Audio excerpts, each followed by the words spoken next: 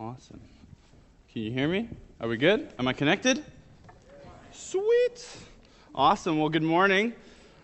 My name is Ken. I'm one of the pastors here, and today I get the privilege of opening God's Word with you. And so just a few, it was probably a month and a half ago, just shortly after I arrived, Pastor Dave came up to me and said, hey, we're going to start this sermon series called Bedrock, and we're going to focus on what matters most when we're building our mission. And then we move into the Advent season, and there's just this weird week where it's kind of nothing. And so it's Thanksgiving week. Would you mind preaching? And I said, sure, what's the passage? And he says, whatever you want. And I said, well, that's interesting. This could be really good. Or not. And so, I was praying about it, and I was thinking, man, God, what do you really want us to hear today? And I thought, man, there's a lot of pain in our lives. There's a lot of evil in this world. There's a lot of suffering. And I think there's a lot of times maybe we're not honest with ourselves. We just kind of deal with it and roll on with life. And when people ask us hey, how's it going? And what do you say? Well, I'm doing good. I'm all right. Things are going well. But are they really? Are they really? With as many people in this room today, I can't imagine that there's somebody in this room that hasn't experienced some sort of pain, some sort of suffering in this last week, in this last month, in this last year. This is a personal topic. It comes with all kinds of baggage. And so I don't want to take this lightly, but I want to kind of shed light because I think culture is kind of taught people around us that pain and suffering, if it exists, then how in the world could there be a God? Maybe you've heard that. Maybe you've been asked that. Maybe you have asked that yourself. I know I have. Pain really does something to your core. It's powerful. In fact, we kind of define our identities on our past and our experiences. And it shapes our faith. You can go on the rest of your life with hope or without it. And either way, it's not easy, is it? I remember when I first started coming to this church, my friends in high school, passionate about me meeting Jesus, passionate about me learning and growing in my faith, and they said this, I'll never forget it. They said, Kenny, it's not going to be easy. It doesn't make life better. In fact, it probably gets harder. And I thought, well, that's a great commercial for Christianity, isn't it? Awesome. Sign me up.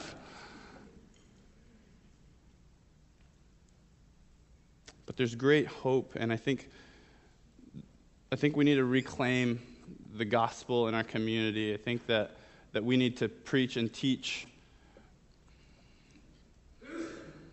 better. Because right now, society has claimed that. Society teaches us that there's no way God could exist if there's evil, pain, and suffering. There's no way. And if he does, well, then he's cruel and unjust and evil. Does that sound like the God of the Bible? No. And so And so I think Bible literacy is important here. If we're going to have conversations with unbelievers out in the community, if we're going to be sharing the gospel, then we need to know what the Bible says about pain and suffering. Maybe this is a message for us. Maybe you're struggling. Maybe you're going through the motions and wondering, is this ever going to end?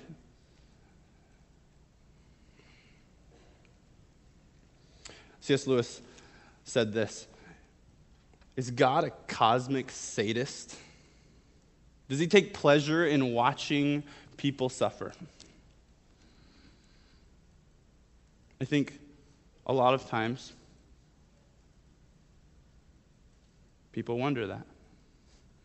What do you think? In the worst time of your life, at your lowest point, when it hurt the most and you just couldn't see another way out, did you ever think for a second? Did you have the slightest doubt? Did you ever wonder, maybe God doesn't care?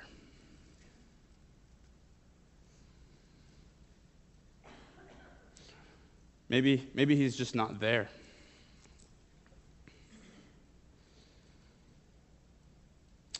And so, let's open the Bible. Let's go ahead and put your finger in Genesis 3. That's where we're going to be. But I kind of want to unpack what's happening here. This is crazy. We're going to go from this end of the Bible to this end of the Bible in about 15 minutes. How about it? Let's do this. So, in the beginning, God creates. Okay, we're gonna look at the goodness of God here. Okay, because this is truth, friends. God is not evil. He's not a sadist. This is a good God that cares and loves about you. Amen? In the beginning, God creates. He creates the heavens and the earth. He creates light and sky and land and water and plants, vegetables and fruits and moon and sun and stars and animals. And he says, what? It is good. Friends, it is good.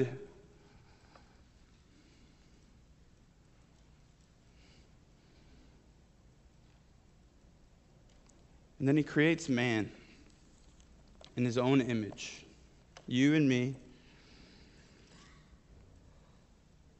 And he says that it is good. It is good. We continue on. Chapter 2, we're building up. He puts the man in a garden in the east. Remember, everything is good. It's perfect. And he says, I've given you all of these things to eat. And he sets boundaries. Well, why? Friends, a parent does this with a child, true? That's because they love them, not because they hate them or want them to experience pain. And so he says, you're free to eat from any tree in the garden, but you must not eat from the tree of knowledge of good and what?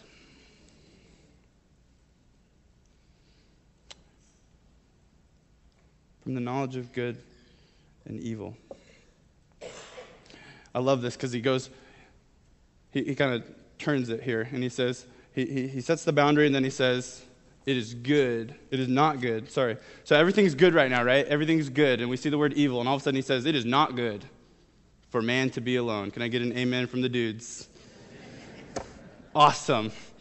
Let's do this. So he names all the animals, and it's like, it's not working out. Cats? Really? No. Let's I love this because he creates woman, and he says, this is very good, to which I say, amen. Where's my wife? Awesome. So this gets interesting. The story goes on, right? The story goes on. So we pick up our story in chapter 3. Okay? Now the serpent was more crafty than any of the wild animals the Lord God had made.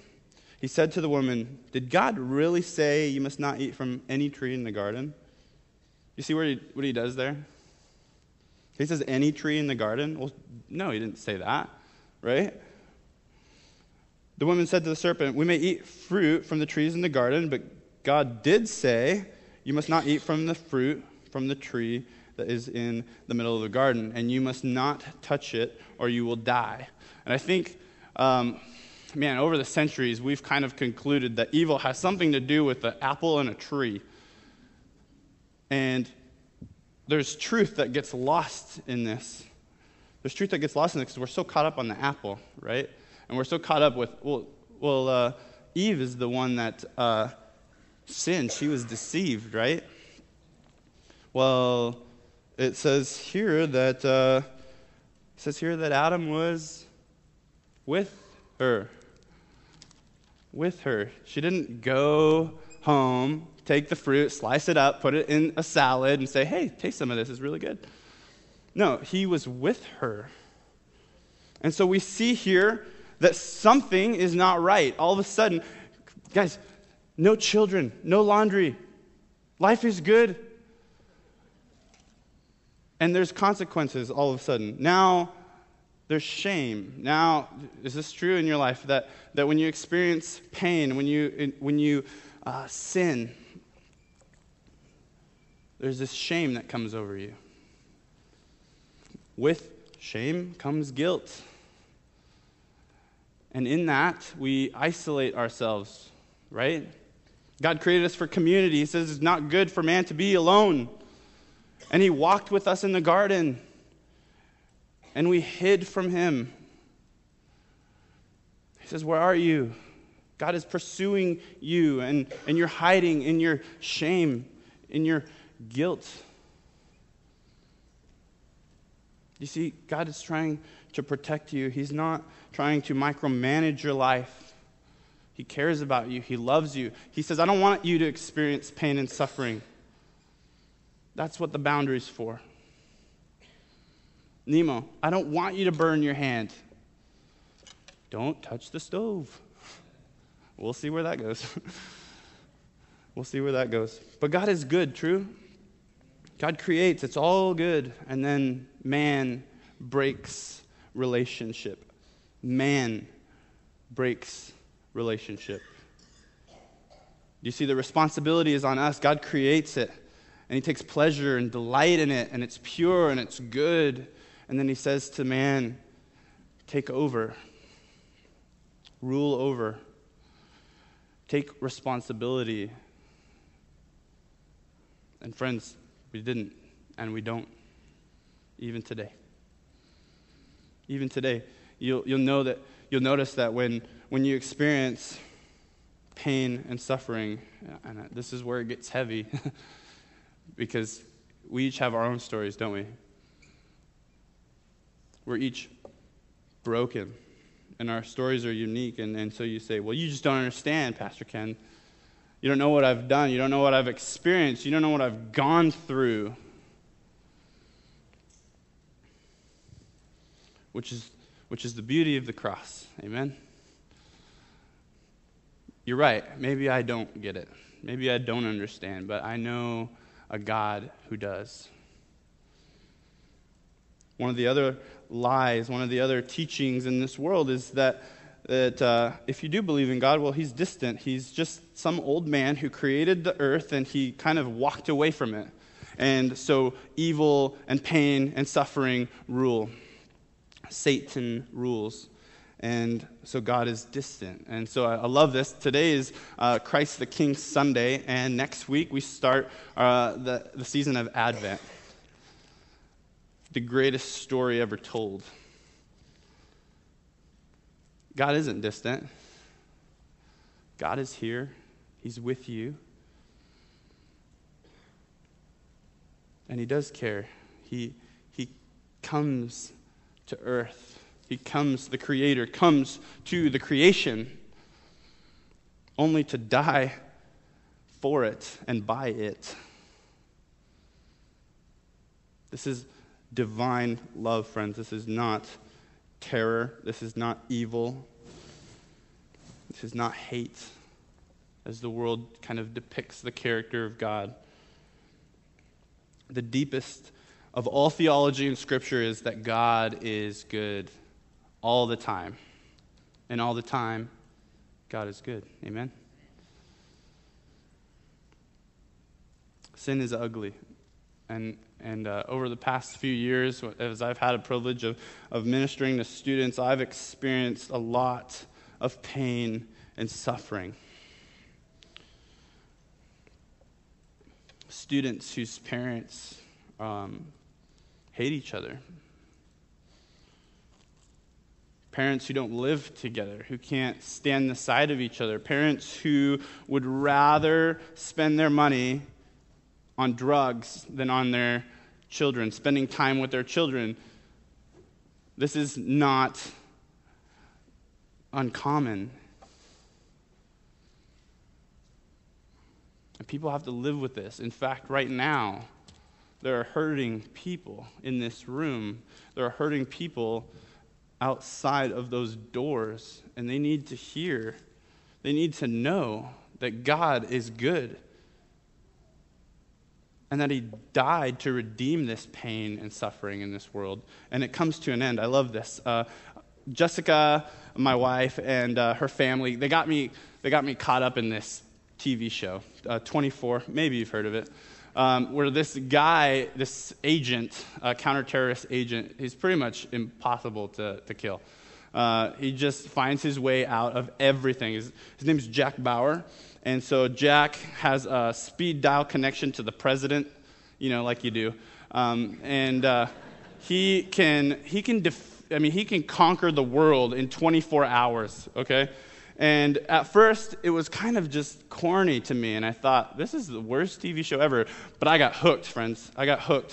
And if you watch it, you will get hooked. And it's crazy, and it's intense, and it boils your blood, and you wonder, what's going to happen next? Is he going to make it?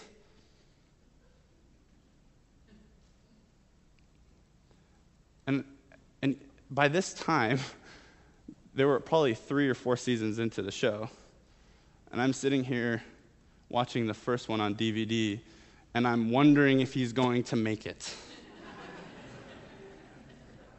It does that to you, right? It's so intense. And friends, pain is intense. Suffering is intense. And you wonder, is it ever going to end? I tell you that story because it's interesting when you know the end of the story, true? When you know what's coming. And so turn with me to Revelation 21. We're going to go to the end. We're going to cheat. How many of you guys do this when you're reading books? Don't do it. Don't do it. This time we're going to do it, okay? That's fine. That's fine. Revelation 21. This is John, the gospel writer. And he says, "Then I saw a new heaven and a new earth. For the first heaven and the first earth had passed away, and there was no longer any sea. I saw the holy city, the new Jerusalem, coming down out of heaven from God, prepared as a bride, beautifully dressed for her husband." Love this imagery. "And I heard a loud voice from the throne saying, 'Now the dwelling of God is with men, and he will live with them.'" Does that remind you of something? "They will be his people, and God himself will be with them and be their God." Verse 4. "He will wipe every tear from their eyes. There will be no more death, or mourning, or crying, or pain. The old order of things has passed away." You see, when we sinned, friends, when the fall of man, when Adam and Eve chose to sin, they chose to suffer, and it goes throughout all of the generations. And so it's in our blood. And so it creates this need for a Savior, right? We can't go through that alone. We can't go through life alone.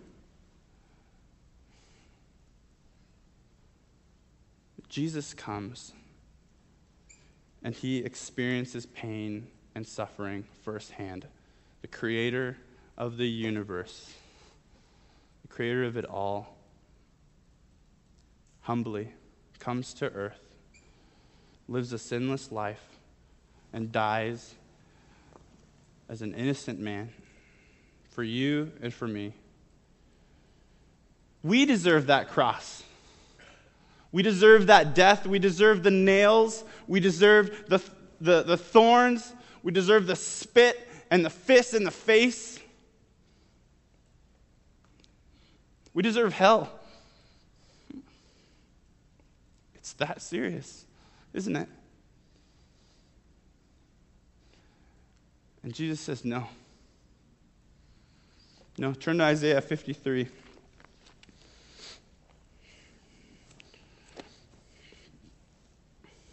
Start the last couple verses of chapter 52.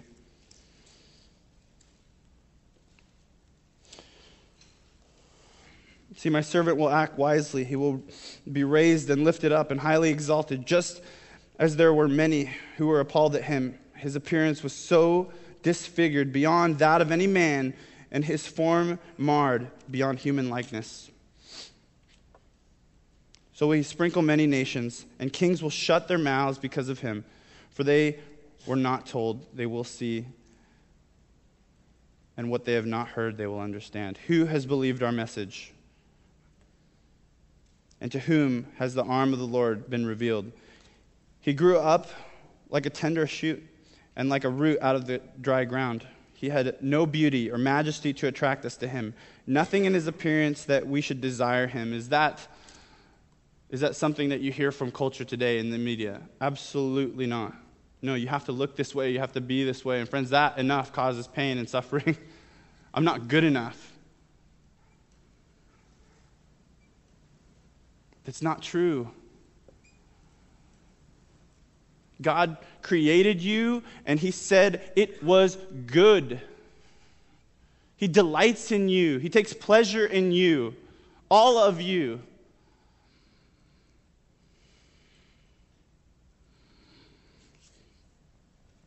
He goes on. He was despised and rejected by men, a man of sorrows and familiar with suffering.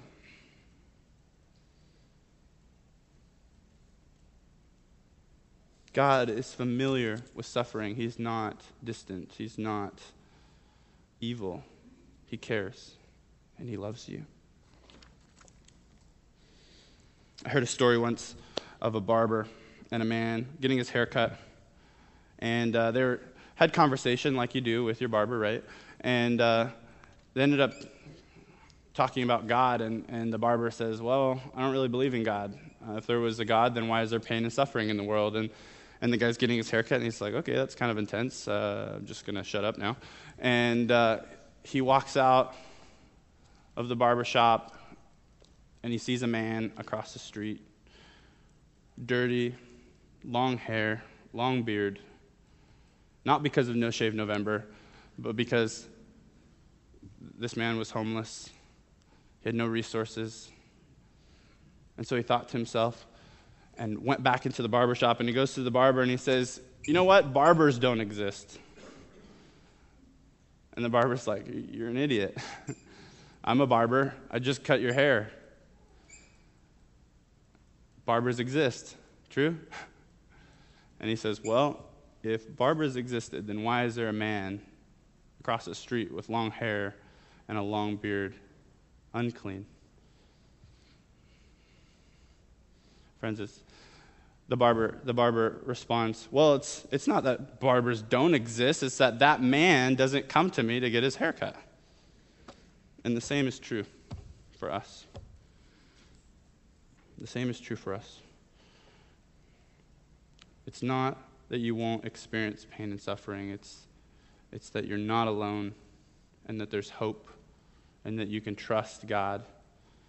You can trust somebody who can relate to you, true? No one suffered more than Christ. No one. And you might think, well, I've heard of stories of people getting beaten, but I want to know of a man that has carried the burden of everyone's sin. We'll end with this. Romans chapter 5. Romans chapter 5.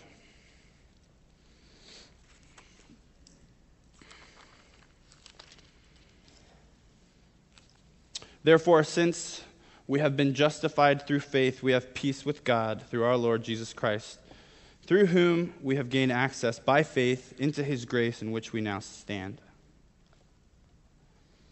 And we rejoice in the hope of the glory of God. Not only so, but we also rejoice in what? In our sufferings. Because we know that our suffering produces perseverance, and perseverance produces character, and character produces hope. There is hope. Revelation 21, no more tears, no more pain, no more death. That day is coming, and we can rejoice in that. Amen? As the artists come, I just want to invite you to prayer. I don't know where you're at. I don't know what kind of pain or suffering you're going through. Maybe you've been following Christ for a long time, and it hasn't been easy. Maybe your flame's withering, or maybe it's burning bright. I don't know. Some of you in this room, though, you're like, I want to believe, God. I want to believe. Help me with my doubt. Friends, this is the truth about pain, evil, and suffering. It always goes back to the character of God and the cross of Jesus Christ. Always. Because he loves you. Because he's good. Something is wrong in this world. You're absolutely right. We experience it all the time.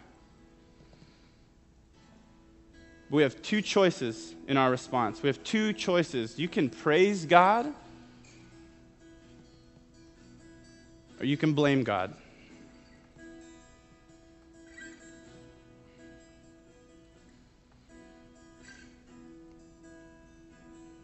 If you're struggling right now, I invite you to the altar. There are times when I need to repent. When I choose to sin, I choose to suffer. And in that sin, maybe it's private. Maybe it's something personal, but someone's suffering because of it. True? Whether it's your family or your friends, somebody suffers. And you're putting them in a position where they either blame God or they blame you. And there's another choice. We can love each other.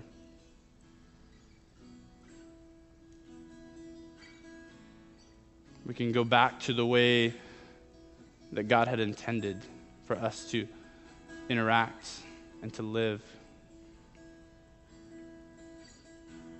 Or we can continue on with life without hope and despair and fear and doubt that maybe someday the government will change. Maybe we'll elect the right person into office. It's not true, friends. The hope is in Jesus Christ alone. So I want to invite you to prayer. Father, I want to thank you for this opportunity to just open your word and to speak truth. Truth that I need to hear regularly. For my friends in this room who are struggling, who have doubt, who worry about what this world is coming to, may they know peace and hope that can only come from you. May they look ahead. May they turn right when evil is left.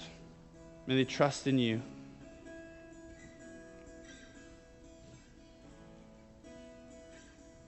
Thank you for sending your son, your own son, to die on our behalf. I can't imagine the pain and suffering that you experienced for me. I'm so grateful. And I can't wait until that day when it all goes away and there is nothing but me and you and a huge party for your honor and for your glory. And it's in Jesus' name we pray. Amen.